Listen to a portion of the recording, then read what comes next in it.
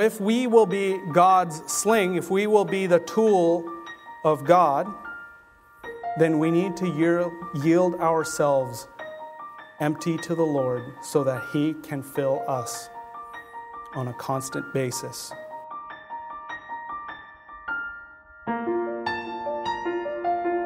Let's turn to 1 Samuel chapter 17. 1 Samuel chapter 17.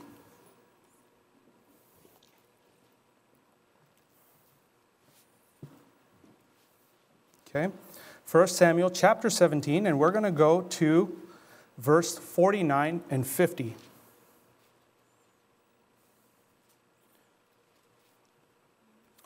Verse 49 and 50, and we're going to read all together. They never said we can't read all together. All right, so verse 49 and 50, and let's all read. And David put his hand in his bag, and took thence a stone, and slang it, and smote the Philistine in his forehead, that the stone sunk into his forehead, and he fell upon his face to the earth. So David prevailed over the Philistine with a sling and with a stone, and smote the Philistine and slew him. But there was no sword in the hand of David. Amen. You may all be seated. Everybody loves a story of an underdog. I'd like to tell you a story of an NBA team.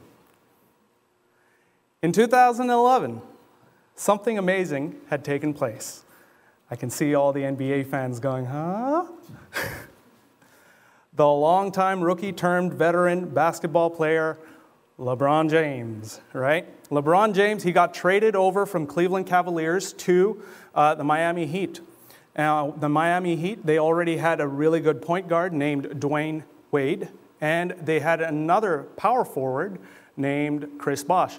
Now, those who aren't into basketball, you have no idea what I'm talking about. But let me tell you this, the media called them the Big Three, okay? So that was in 2011. Now there's a lot of big threes. But the media called them the Big Three.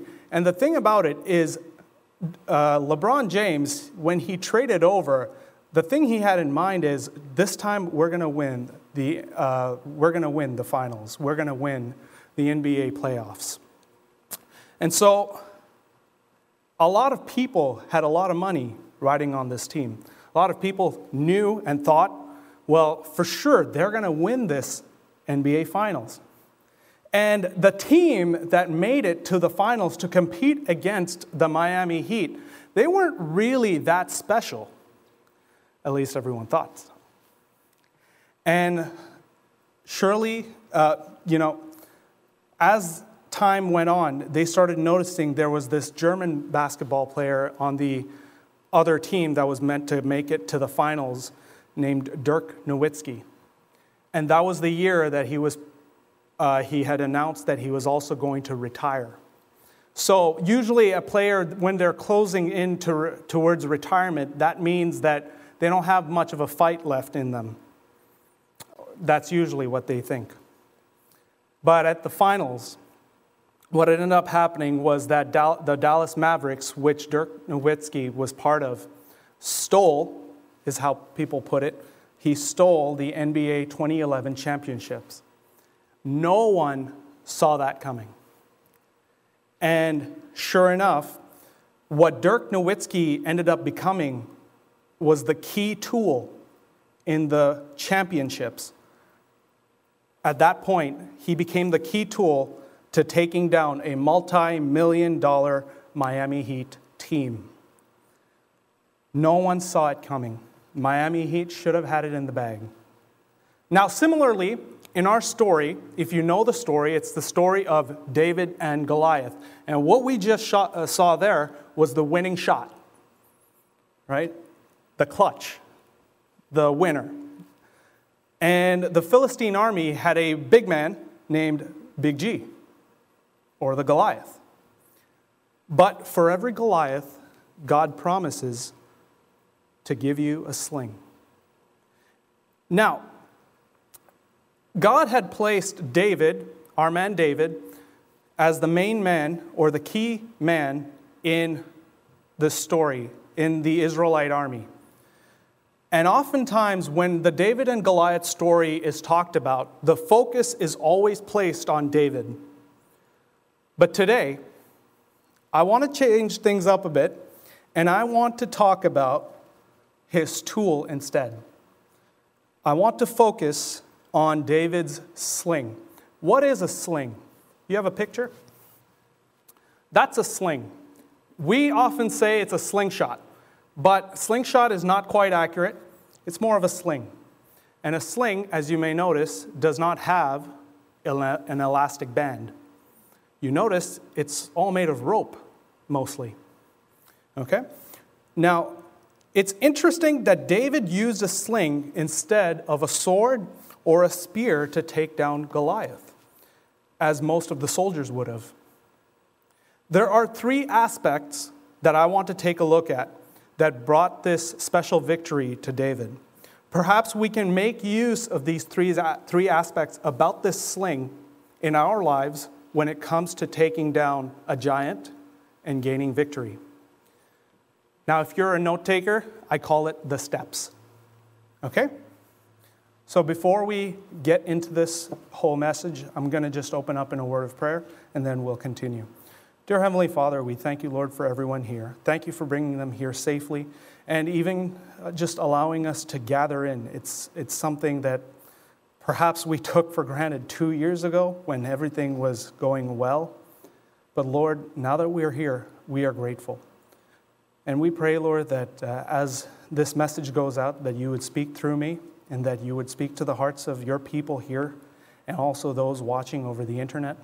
Give them that special blessing and help us to see victories in our life, to see victories against our giants that you've allowed in our lives. We thank you, Lord, and we praise you for all these things, and we pray this in Jesus' name. Amen. Now, number one, I said it's the steps, so it's the sling's target. The sling's target. What do I mean by the sling's target? This one aspect about the sling is that it had a proper target. The sling had a proper target. You see, we wouldn't want to aim our sling at the wrong target. If you have the wrong target, you may end up committing friendly fire. Okay? And so we need to make sure that our direction is towards the right target. Now, most people would think, oh, well, we have to be directed towards God. But you're a sling, you're a weapon, you're a tool. The problem here is that too often we make the mistake of thinking the target is another person. This is wrong. Our target needs to be the devil. The devil. For our purposes today in this story, we're going to have Goliath standing in as the champion for Satan. Okay? It is Satan who is so powerful and also so very nasty in the Christian's life. Not only the Christian's life, actually, in the whole world's life. He is the one that all our energy needs to be directed towards, not our fellow people. Oftentimes, we think that our enemies are people in the flesh, but it's not. Your fellow man is your fellow neighbor. He is just like you.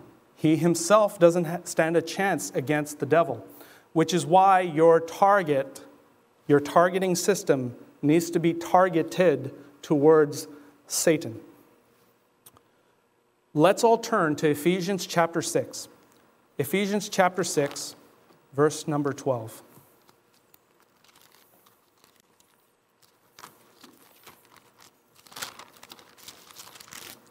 Ephesians 6 and verse 12, it gives us a gist of what the spiritual battle is actually like.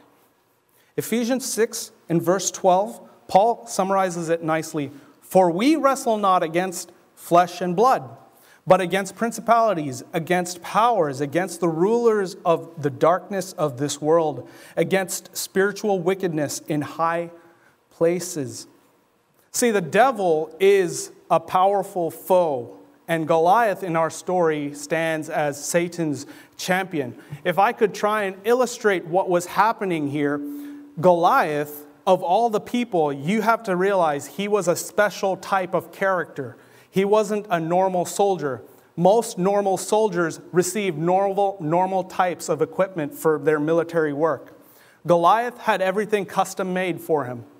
Therefore, the Philistines put good amount of money into his military training. They put a good amount of money into his equipment. All right? Just to give you an idea, Goliath stood at 9'9". An NBA basketball hoop is at 10 feet. Right?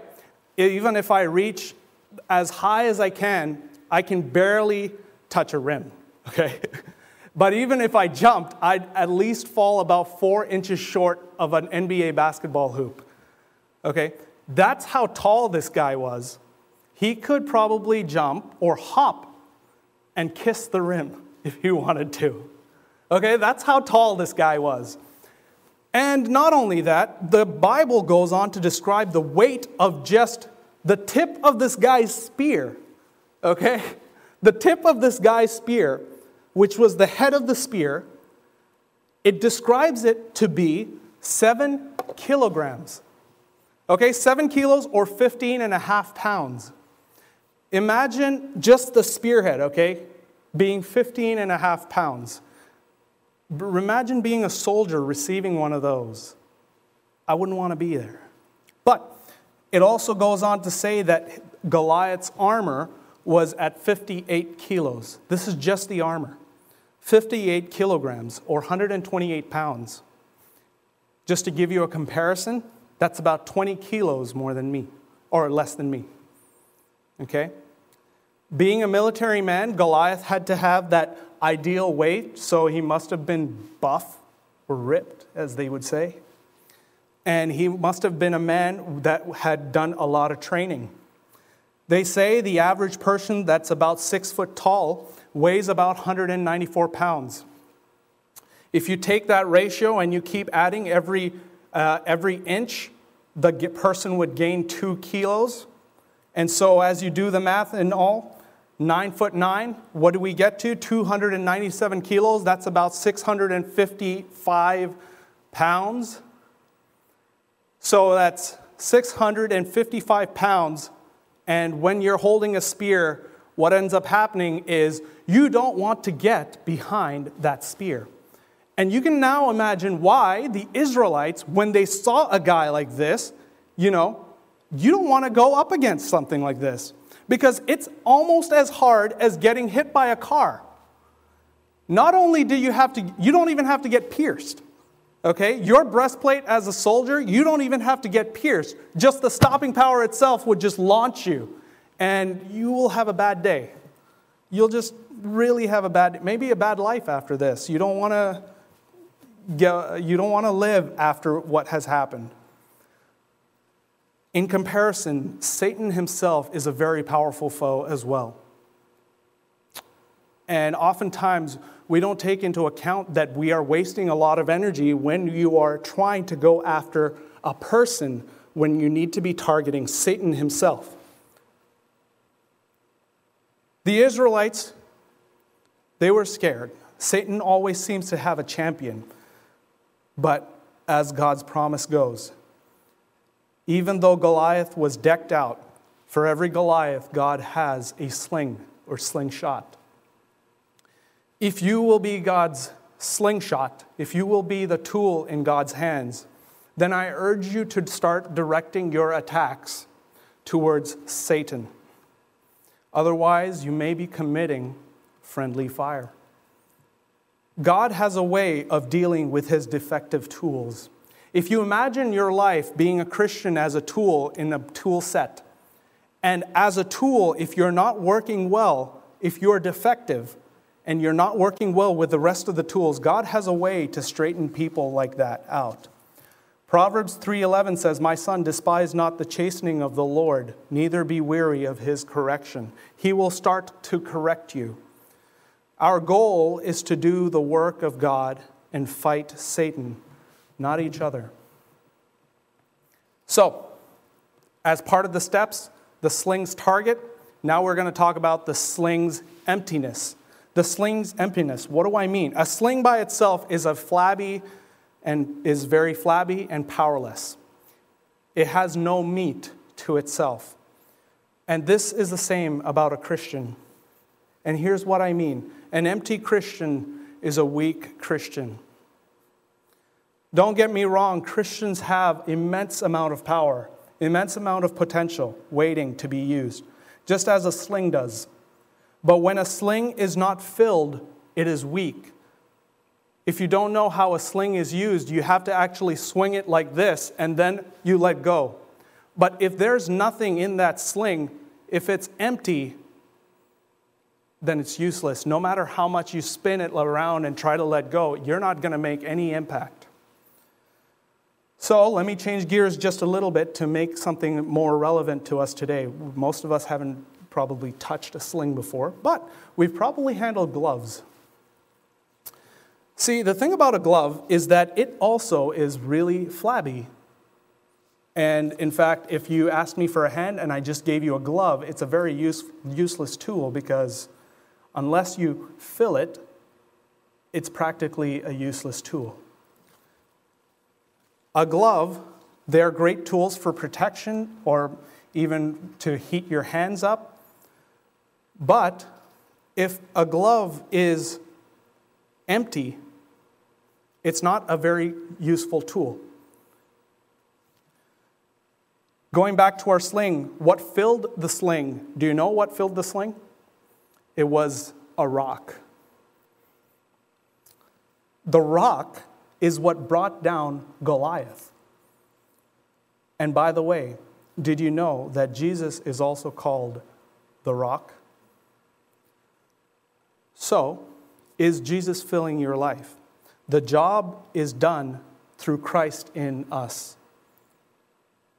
I said earlier that Goliath was our stand-in for Satan. And if you were the sling in our story, it would be the rock, which is the Lord Jesus, that would fill you and that would bruise Satan's head.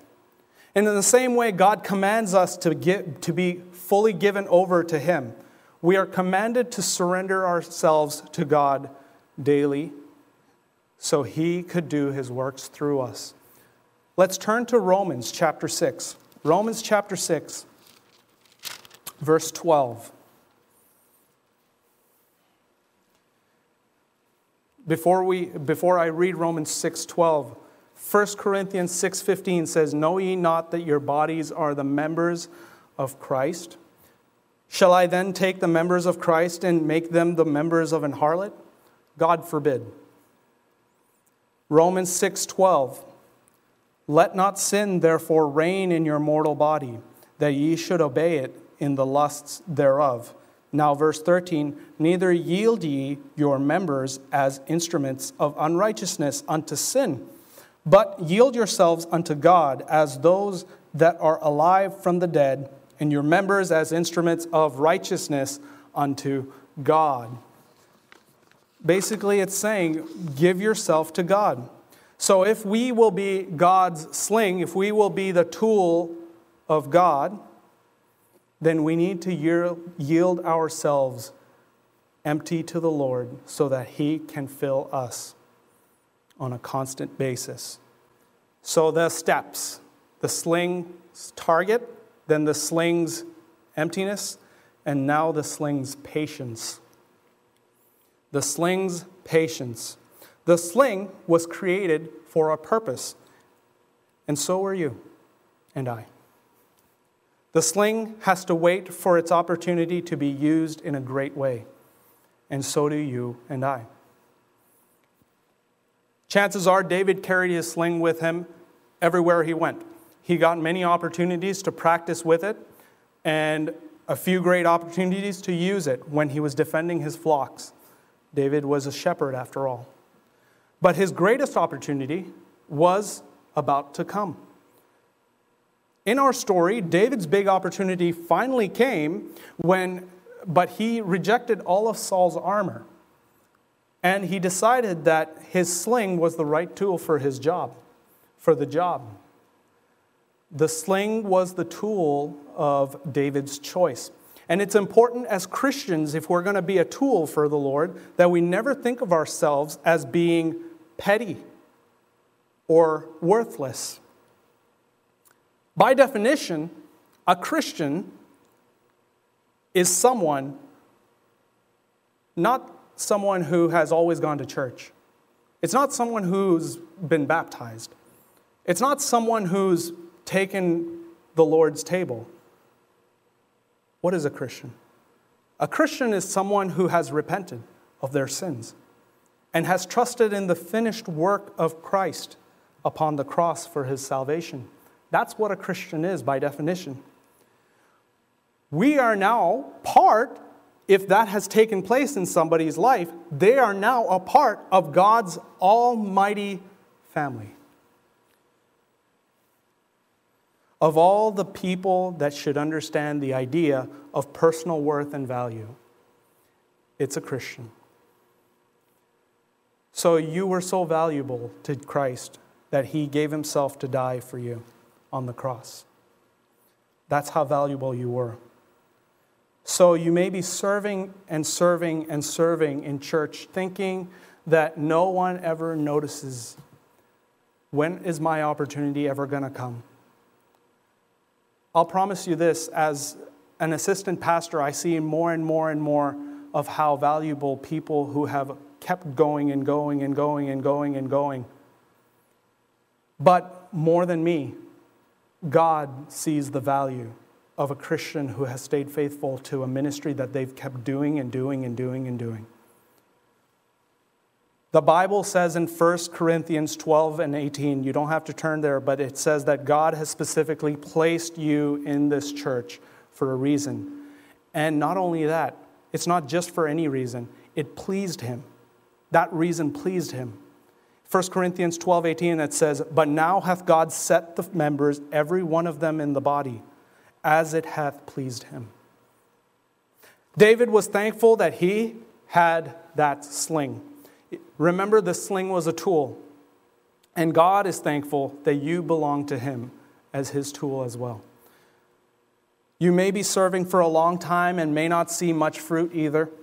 This is similar to David's preaching, or practicing, I should say, with his sling. But keep being patient, and one day that big opportunity will come. And when that big opportunity does come, you will start showing fruit, and then you will glorify God because of it. The opportunity will come, and God will use you for a greater and mightier work. More than once has the faithful and reliable tool come to the rescue of a tradesman. Every professional tradesman will have a bunch of special tools, actually, that he doesn't use every day, though. But he is so thankful for then when he has that reliable tool at the right time. And so you don't have to be fancy or over the top of a type of tool. You just have to be there patiently waiting for the master's use. Just have to be faithful. Faithful and patient. So, the steps, the target, then there's the emptiness, and then there's the patience. And now finally, I'm going to conclude it. As tools in our Lord's toolbox, we have a great value to God. And God knows about you, and he will use you at the right time. You have incredible potential that is waiting to be used, but only if the Lord is filling you. Only if the rock is doing the work through you. As long as you keep being pointed at the right target, which is Satan, God can use you in great and mighty ways for his glory. When you start your day tomorrow, I want to challenge you.